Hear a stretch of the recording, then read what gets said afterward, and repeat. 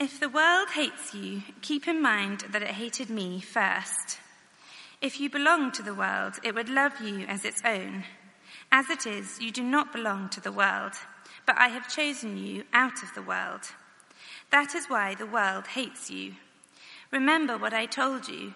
A servant is not greater than his master. If they persecuted me, they will persecute you also. If they obeyed my teaching, they will obey yours also. They will treat you this way because of my name, for they do not know the one who sent me. If I had not come and spoken to them, they would not be guilty of sin, but now they have no excuse for their sin. Whoever hates me hates my Father as well. If I had not done among them the works no one else did, they would not be guilty of sin. As it is, they have seen, and yet they have hated both me and my Father.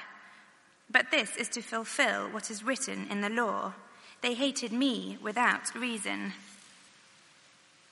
When the advocate comes, whom I will send to you from the Father, the Spirit of truth who goes out from the Father, he will testify about me, and you also must testify, for you have been with me from the beginning. All this I have told you so that you will not fall away. They will put you out of the synagogue. In fact, the time is coming when anyone who kills you will think they are offering a service to God. They will do such things because they have not known the Father or me. I have told you this so that when their time comes, you will remember that I warned you about them. I did not tell you this from the beginning because I was with you. Let's pray, and then we'll get into this last section of John together. Father, these are some heavy words, some difficult things that we perhaps won't want to hear. We pray that you would help us to understand them rightly, and we pray that our trust in you would not be a good weather faith. We pray that we would be a people who are committed to honouring you, whatever the cost. Amen. I don't know if you how much you follow it on social media, but this week should have been the most Gucci music festival of them all, the Fire Festival in the Bahamas. It was marketed through an Instagram campaign, with basically involved pictures of celebrities and supermodels looking all sultry and spiritual on deserted Caribbean beaches, sort of holding superfruit smoothies and doing yoga poses. And it was basically, this is the dream. You come here and you stay in luxury accommodation. You're fed by Michelin star chefs. You rub shoulders with A-list celebrities on this private Caribbean paradise island. And you enjoy a fantastic music festival too. However, as it turned out, they'd slightly bitten off more than they could chew. And there weren't really any main music acts to speak of. The luxury glamping eco-domes, it looked like, I kid you not, it looked like a refugee village. It looked like, the UN had just come in and stuck up tents and the refugees are coming across the hills any minute. And even the weather let them down. And there was this infamous picture of the lunch they were served on arrival. Michelin star, I think not. Now, the truth is, if you offered me a week in the Caribbean with some pretty mediocre music, some okay accommodation in a tent, but it's on a beach, after the spring we've had, I'd be, yeah, that or London, sounds great to me. But if you've been promised this is paradise, this is a $10,000 experience. In fact, most of them paid $12,000 for it. If that's what you've been promised, and the gap between the paradise you've been promised and the reality you've experienced, you're going to be pretty angry. And some of the little snowflakes are so angry that they have sued. One person has sued the organisers for, get this, $100,000 for the emotional trauma that they have suffered. I kid you not. But in all seriousness, in my conversations with Christians, I would say that the number one reason that Christians are tempted to give up their faith, or to just, you know what, God is just, well, it may be true, but I really don't think much of God. The number one reason that people just fall into that sort of slough is the feeling that there is a massive gap between the expectation of what I was promised the Christian life would be like and the reality of what I actually have experienced. It makes us doubt God's goodness and it makes us want to give up. And that is what drove Jesus to tell us what he tells us tonight. So if you look at 16 verse 1, 6 times this little phrase really appears through 14 to 16, and it gives you the clue to why Jesus is saying what he's saying. He says, all this I have told you so that you will not fall away. As we've seen, Jesus is preparing the disciples for when he's going back up to heaven and he's going to send the Holy Spirit. So he's saying, I'm not going to be with you physically anymore, but the Holy Spirit's going to come and live in you. And he wants them to know what life will be like between his going up to be with his Father in heaven and his return in glory, so that they're not rocked by the reality. And tonight he warns us and the disciples, look, if you follow Jesus, you can expect a certain degree of mocking, of scorn, and even of hatred from the world around us.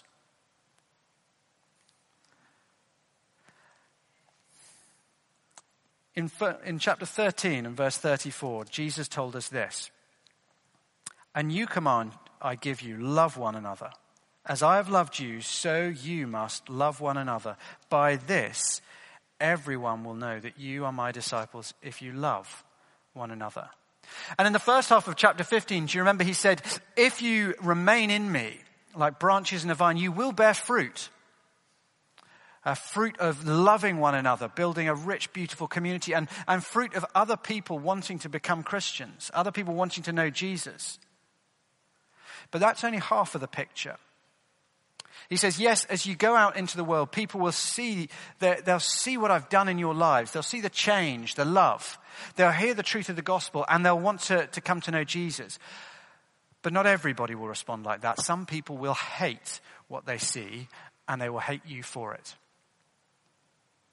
Now, it's important, before we dive in, to remember what John means when he refers to the world, both in his gospel and in the letter of 1 John that we looked at last term. The emphasis is not so much on the cosmos or the universe or even the planet Earth. It is on humanity in our rejection of God. It's humanity in our rejection of God. So way back in chapter 1, verse 9, John wrote this: "There was a man sent from God whose name was John the Baptist. He came as a witness to testify concerning that light, so that through him all might believe. He himself was not the light, he came only as a witness to the light. The true light that gives light to everyone was coming into the world. He was in the world, and though the world was made through him, the world did not recognize him. He came to that which was his own, but his own did not receive him." The world in John is basically saying, look, the rejection of God, of Jesus by humanity is so universal that you can just use world as a shorthand for world in sinful rejection of Jesus. Humanity in sinful rejection of Jesus. Yeah, you can just say the world, because it's basically all of us. That's John's point. And so when Jesus says the most famous verse in the Bible, John 3:16, the shock is not the breadth of God's love here. "For God so loved the world that he gave his one and only Son, that whoever believes in him shall not perish but have eternal life." The shock is not the breadth that God would love so many people. The shock is the depth that God would love so sinful people. It's not the number of people who God loves that is amazing, but the nature of the people who God loves. People who reject him and hate him. And that is why Christians are always writing songs about God's love. Because it's a ridiculous, nonsensical love. It's not like our love.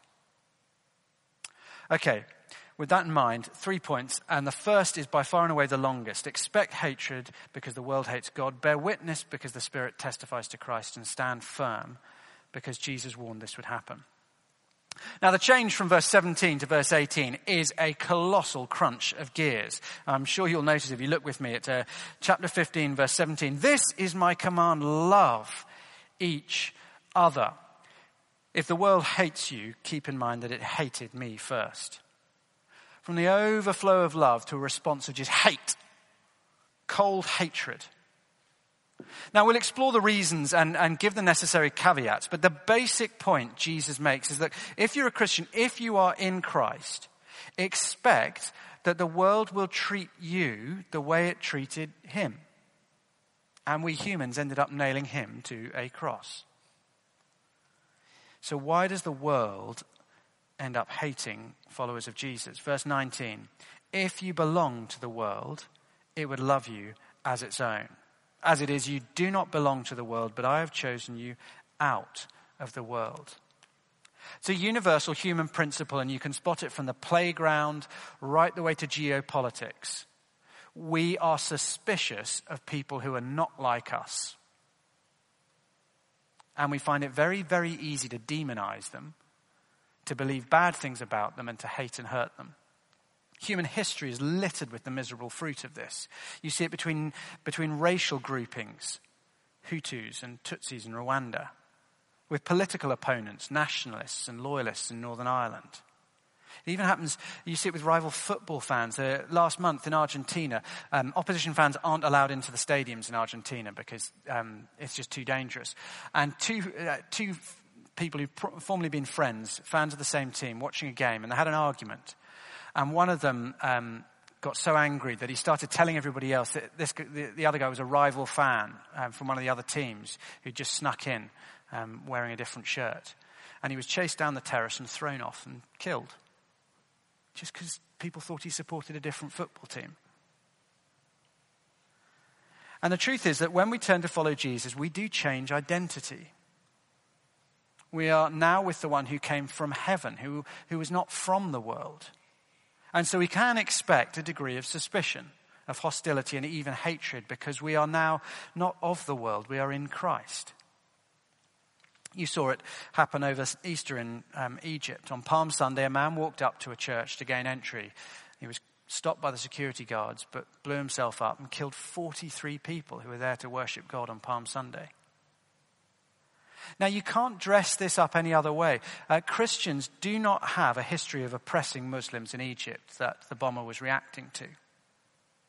This wasn't the tit-for-tat attack between two rival groups who've been fighting for years. There have been no attacks by Christians on Egyptian mosques. There was no political agenda that the religion was just a convenient excuse for. There were no issues of ethnicity or poverty. It is simply that the bomber and the people like him hate the Christians for being Christians. That's it. Now, we are not in Egypt, and please do not pretend for a second, Christians here, that we are in the same boat and face the same dangers. We live in a very, very different cultural climate in this country. But the principle remains: the more that we identify with Christ, the more likely we are to provoke a negative reaction, even hatred, from others. We saw last week in John 15:7 that we identify with Christ by remaining in, sticking to, trusting in, living by his words. And so the more that we teach and live out the Bible, the closer we stand with the God whose word it is. And so the simple principle is: the more biblical we are as a church and as individuals, the more likely we are to get grief. By contrast, the world will always love worldly churches. Now, I think we've actually seen this played out in the last couple of weeks in British politics. I'm sorry, you probably thought this was the one time in the week you could escape politics. But the leaders of both the Lib Dems and Tories were grilled in public, I'm sure you noticed, over their views on sexual morality. And the clear implication has been, it doesn't matter how you voted in Parliament, it doesn't matter how good your public record in office is on these issues, it is unacceptable for you to hold a position on sexual ethics that doesn't fit with wider culture. You cannot hold the Christian view. It will not be tolerated. Now, if we are not clear that this is to be expected, we're going to get ourselves in trouble. And one of the big ways that Christians get in trouble here is that we assume, if we've sort of imbibed this idea that Christianity fits in with the world and actually we can expect to be popular and life to go well, then when pressure comes in like that, we'll assume, it must be our beliefs that are wrong. And we'll end up ignoring, downplaying, changing what the Bible says. Because, it can't be right. Because if it was right, then people would be happy with us and life would be going well. So if people are angry about me believing this thing, it must be wrong for me to believe this thing. But Jesus is very, very clear that actually the more we stand with him and his word, we can expect opposition from the world and people to not tolerate our views. And before we grumble that this isn't quite what we'd hoped for from the Christian life, Jesus just reminds us in verse 20. Remember what I told you, a servant is not greater than his master. If they persecuted me, they'll persecute you also. If they obeyed my teaching, they'll obey yours also. Now, the first time he said those words was in chapter 13 as he washed their feet and told them to serve one another in the same way. Now he repeats it as he prepares to be tried, beaten, and executed. And so the fundamental call of Jesus to us is, deny yourself, take up your cross, and follow me.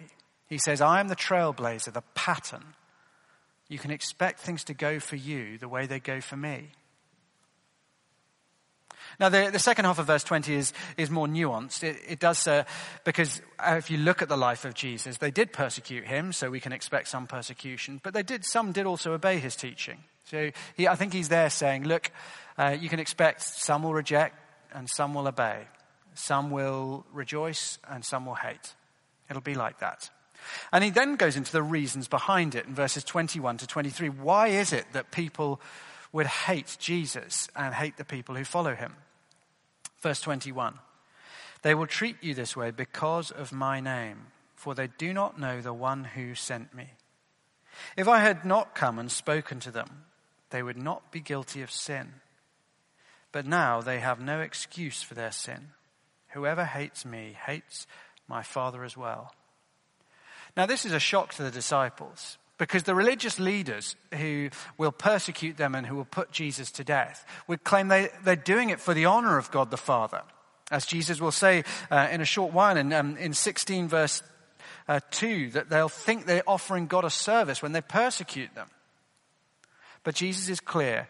Their rejection of him shows they do not love God the Father at all. Now, how can that be? They're very clear they love God the Father, which is why they object to anybody claiming equality with him. Now, I think sometimes we misunderstand Jesus' point here a little.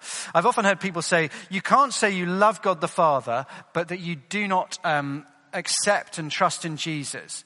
Just as you can't reject someone's child and expect a good relationship with them, which is no doubt true. Saying that is an ugly baby is not a good way to build a rapport with parents. Still can't work out whether it takes after the father or the mother more, but that is an ugly baby. It's just, don't expect the parents to like you if you say that. But Jesus' point here is not so much about his relationship with God the Father, but his revelation of God the Father.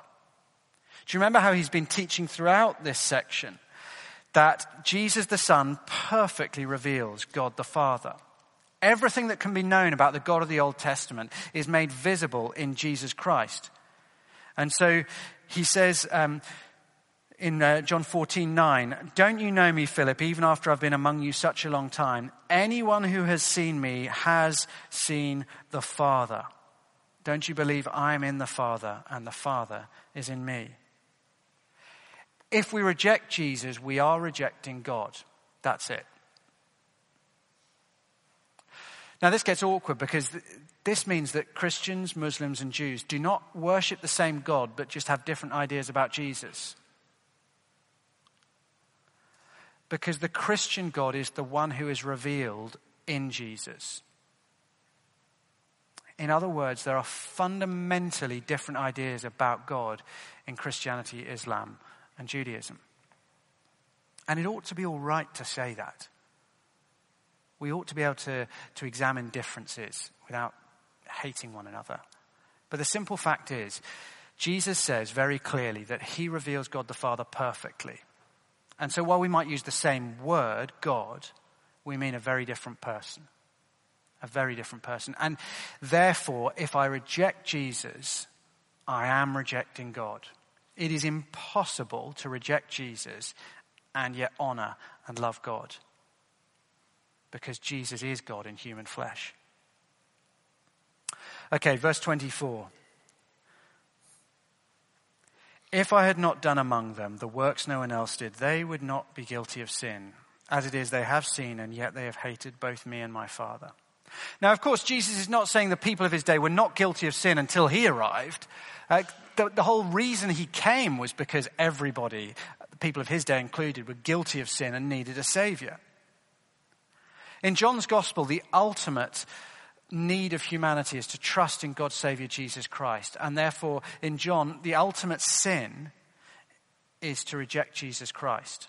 And so the point is that he's saying being confronted by God in human flesh, it provoked, it revealed what was already there. And before they were guilty of ignoring and misreading the promises in the Old Testament, but now they're guilty of the much greater sin of ignoring God himself in human flesh in front of their very eyes. Ultimately, though, Jesus explains that their hatred of him and his people is irrational. Verse 25. But this is to fulfill what is written in their law. They hated me without reason. We like to think that we are coldly rational, logical people. And if you just give me the evidence, I will pursue the right conclusion. But our rejection of God shows that actually, at heart, we are irrational people. I mean, we have to be. God is the source of life and love and laughter. He invented wine and sex and chocolate. You cannot be a right-thinking person and reject him. I mean, it's nuts. And Jesus is saying, yeah, it is just not rational. There is no rational reason for the rejection of him. What did Jesus do to deserve to be killed in his life? I've read the eyewitness accounts. What did he do? But note, remarkably, even the irrational hatred that led to Jesus' death doesn't mean that humanity is out of control.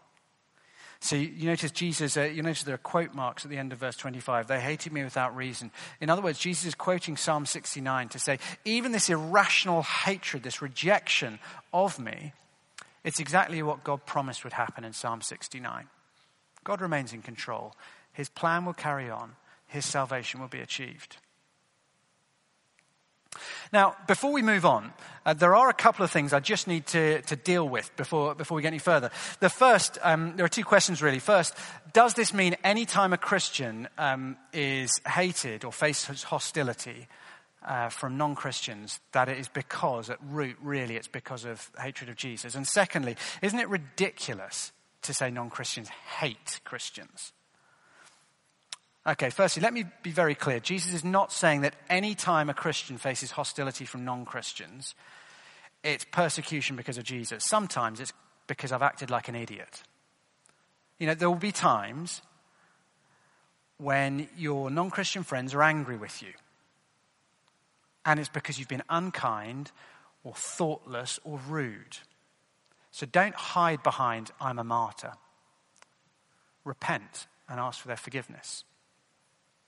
Don't dare use this as an excuse just to behave awfully and then think you can say, oh, I'm so godly, people hate me.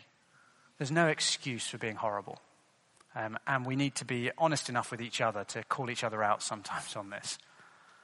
So no, not every time a Christian faces grief from non-Christians is it persecution, and don't pretend otherwise. Secondly, look, I know a number here would not call yourselves Christians, and you're probably thinking, this is ridiculous, this persecution complex. I don't think the gospel's true. I'm not convinced about Jesus. I don't hate anybody here, except the person up the front talking nonsense right now. You know, that's probably what you're thinking. But, you think, I'd never get physically violent towards you just because I don't believe all this stuff. And of course, you're right. You're absolutely right. In a culture like ours, and coming from the backgrounds that most of us do, we prize tolerance enormously. And we're unlikely to act spitefully and brutally against people who believe different things, even if we do despise their beliefs. But Jesus' point here really is that if my fundamental orientation is away from him rather than towards him, then ultimately at the heart of the universe, there really are only two responses to Jesus. There is loving obedience or hateful rejection. And I may be a million miles away from hate right now. I just don't think it's true. But Jesus is saying, look, you are heading in one of two directions. I watched a street preacher on Thursday morning outside Marylebone Station as I was waiting to get a train. This fearless little old Afro-Caribbean lady bent over. I don't know how old she was, but she was bent over on her walking stick and smiling away and just preaching the gospel. And no one threw rocks at her. But neither did anybody stop and listen as she spoke about the only salvation there is in Jesus Christ, the only hope in the face of death for any of these people. They just streamed past her. And at this point in our culture, rejection of Jesus just looks like apathetically streaming away.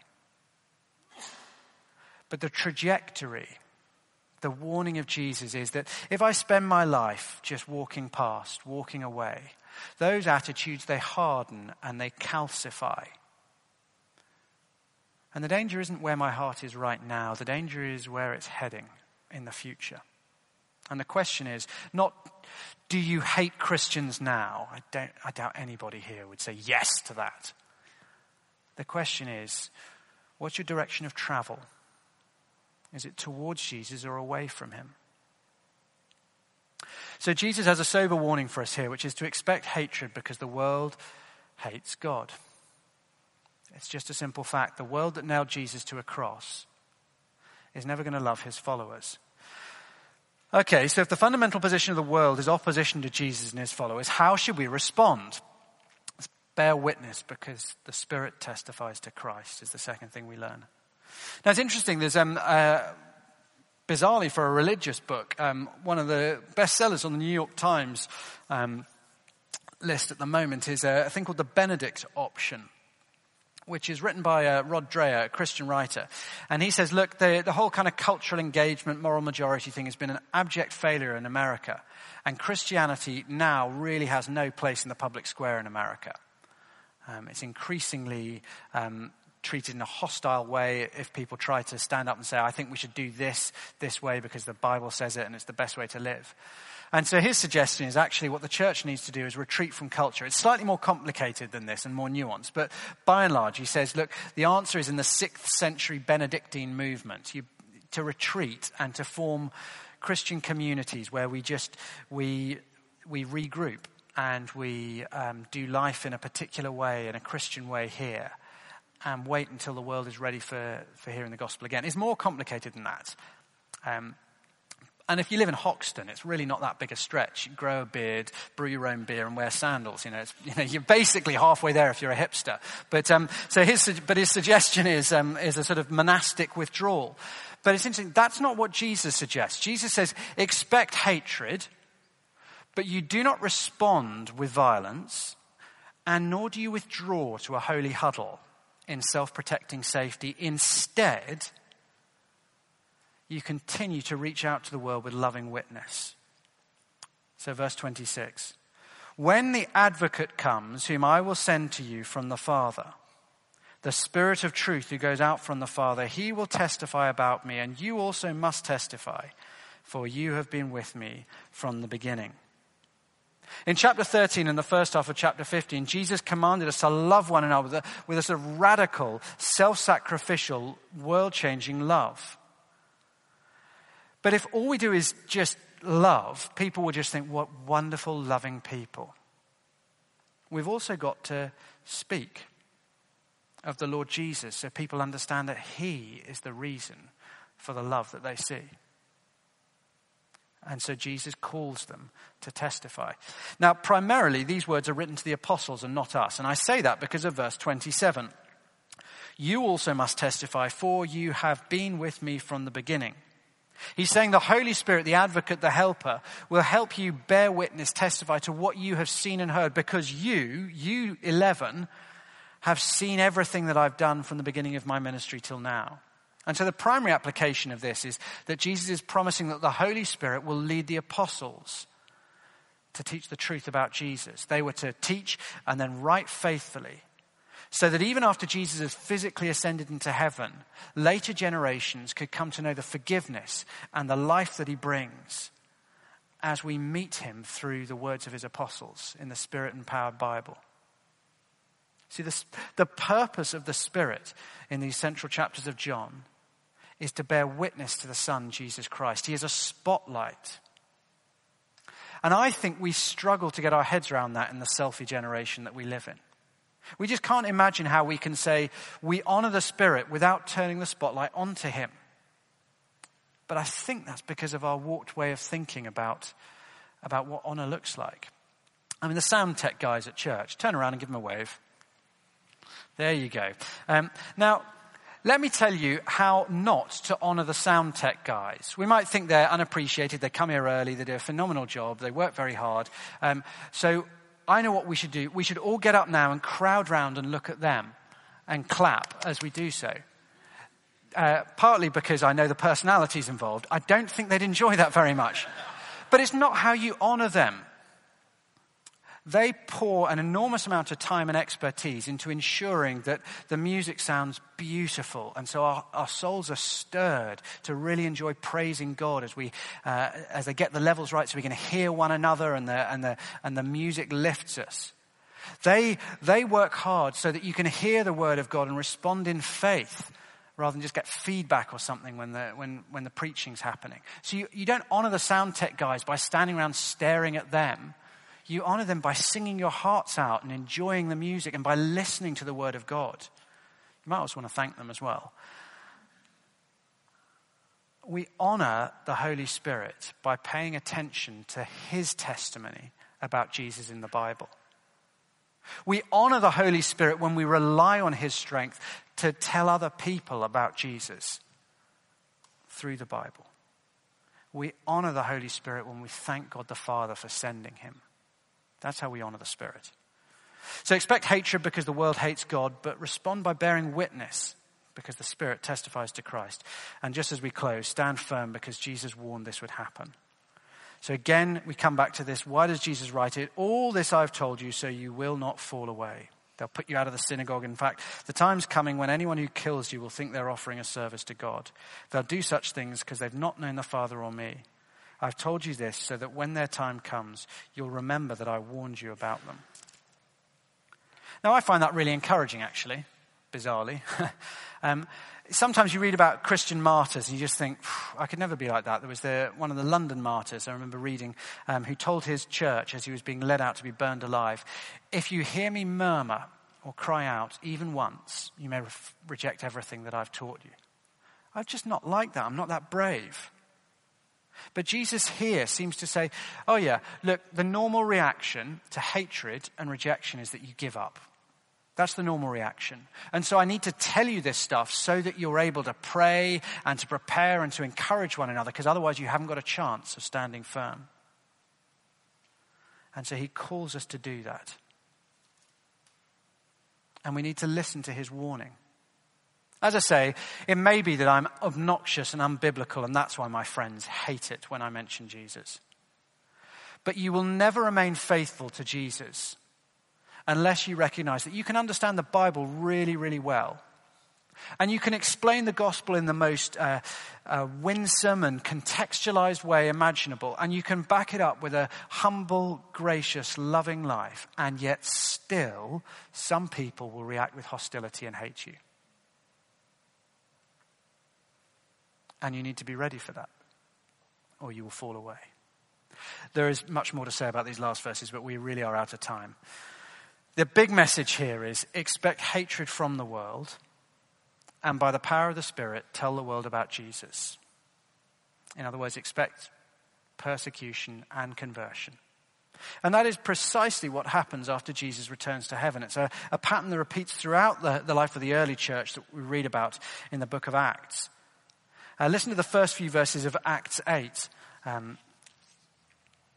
On that day, a great persecution broke out against the church in Jerusalem, and all except the apostles were scattered throughout Judea and Samaria.